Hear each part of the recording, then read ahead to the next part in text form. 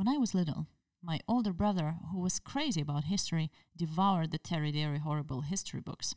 The illustrations of these educational paperbacks were so funny, so entertaining and immersive that the stories were easy to remember, and I was still using them when preparing for my final high school history exam.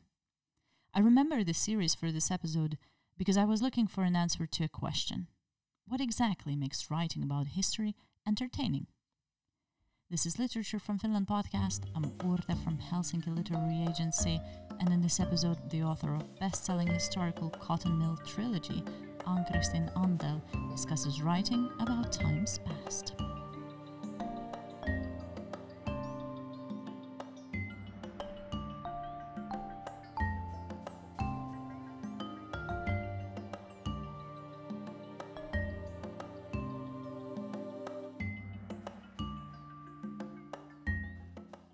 Welcome, Ann-Kristin. Lovely to have you here. Thank you. To me, it seems in historical fiction, the line between the book immersing the reader into a completely new world and being alienating is especially thin. Authors such as Hilary Mantel, Colleen McCullough, or even Edward Gibbon all wrote about very particular times in history that were definitely not familiar to many of their fans beforehand. Yet, their books have sold millions of copies. Do you think they all have something in common? What makes writing about history successful, and how do you spark readers' interest in a historical period or subject they know nothing about? Well, I think the most important thing what the author of a historical fiction must remember is not only to tell what the characters do, but to live there in past time together with the book's characters, get into their skins and minds. Then the book becomes immersive. And as an author, I must avoid describing too much historical facts, otherwise the readers feel like they are being lectured. Your Cotton Mill trilogy has been a phenomenal commercial success in Finland. The first two books have sold over 70,000 copies in Finland, and fans are now eagerly looking forward to the third part, Rival to the Cotton Mill, to come out in just a few days. The three books are told from perspectives of three different women of different generations of the Barker family. And each book is set around a particular historical event. Women's emancipation movement in the first book, Finland's independence from Russia in the second book, and Jazz Age in the third book. As a place, you chose the city of Turku, which is situated in the southwest of Finland. So tell us a little bit about the city. Why did you choose to set your novels there, and why is it important for you and for the historical background of these books? In the first place, I got an idea to the novel from my dream that I saw over 10 years ago, but it happened in Australia, where I haven't ever been. But Turku is my hometown, and I work there as a librarian. 5 years ago, I worked in a project where we digitized old material from our basement archives. And I found there very interesting material from our city dating back to the 19th century. And then I decided to combine this material and the dream that I saw. Turku is the oldest city in Finland, and it has quite interesting history, different kinds of industries, university, library and museums, colorful and strong people from different classes that have struggled to develop the city and society to be better. Yeah, and not probably many listeners from foreign countries even know that at the time when your novels are set, Turku was much more vibrant and important city than Helsinki, for example, which it was cultural hub in a way. Yes, and it was the capital of Finland. Absolutely, yes. To me, one of the most interesting and I think most difficult aspects of historical fiction is the combination of accurate research and the characters and plots that would be believable and relatable today. The Cotton Mill trilogy has been praised for its accuracy, for accurate portrayal of language, customs, and class differences in Finland in the late 19th and early 20th century. So how much research did it actually take for you to write the novels, and how much freedom did you allow yourself when fictionalizing the events? A lot of research. I would like to do research at least 6 months before I start to write. And when I have decided the time where the novel happens, I read historical facts, what happened during that time in Finland, but also what happened abroad. Then I have to read about cultural history, about mode, customs, food, and so on. But this isn't enough. Then I study languages that people used in different classes by reading fiction from that time. And old newspapers are very useful. There I found a lot of interesting information that wasn't in the books. Old advertisements are really interesting. And then I checked hundreds of photographs of Turku. They tell more than 1,000 words and help me to describe the surroundings. That's very fascinating. Would you say, how different are the newspapers from the 100 years ago? Is it very, how different is to read them nowadays? Well, I would say that the language is very colorful. It used to be, if I compare it today's newspapers. Yeah, that's so fascinating. And would you say, after writing this trilogy, that history really repeats itself? And perhaps that's why historical fiction can feel so relatable to a contemporary reader, no matter what country the series or the book is set in. Well, I think history repeats itself, and it's because human nature doesn't change. For example, when I wrote the second book, The Heir to the Cotton Mill, I saw a photograph of a demonstration in front of our city cathedral against Russian repression in 1905, and I took this event into the novel. I wrote it 2 years, and I couldn't know that the world's political situation could be like it is today. And when the novel was released last spring, the Ukrainian war had started, and there was a demonstration against Russia in the same place in front of our cathedrals. And I got cold shivers when I thought, oh no, it's all happening again.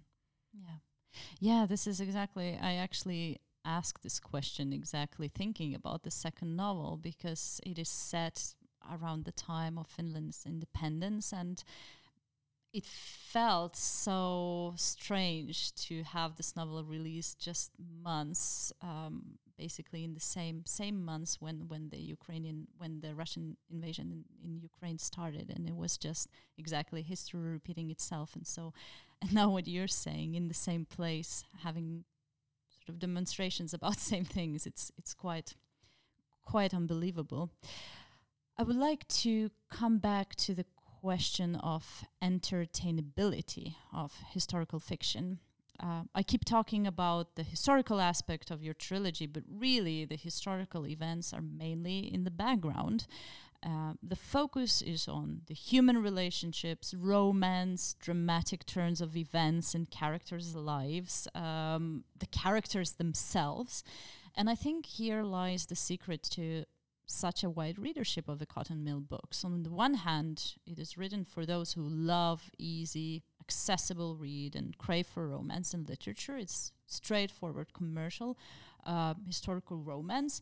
But on the other hand, the historical basis and the historical part is so well researched, and it definitely appeals to those who have never touched commercial literature before.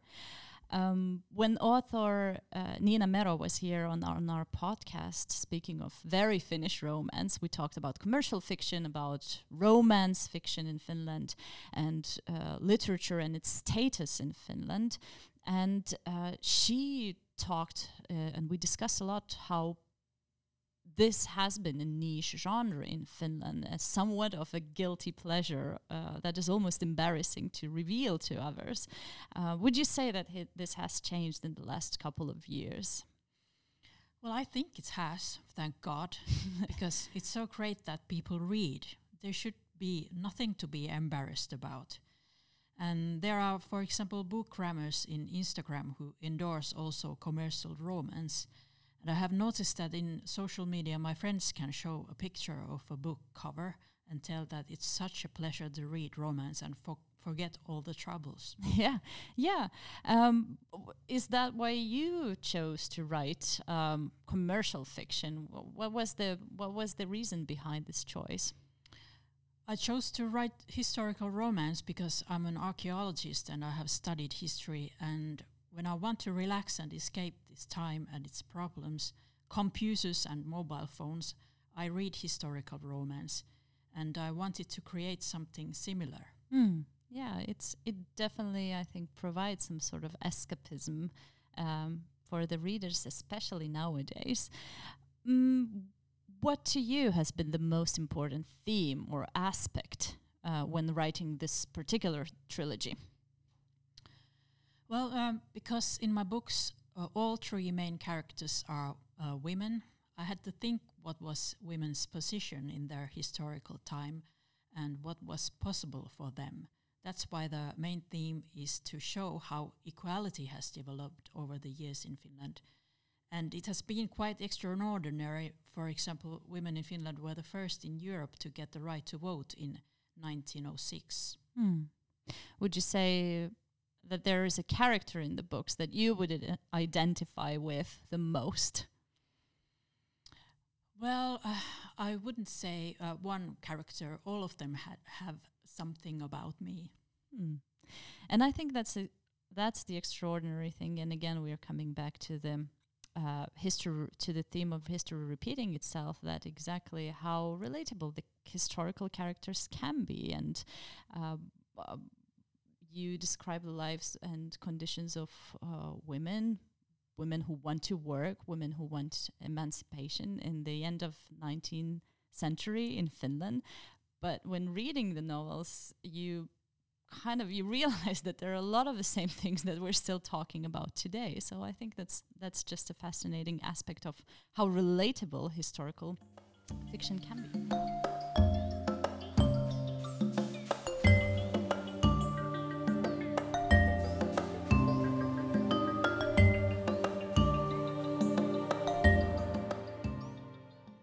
Do you think that historical fiction of any country is very local, or how local it is?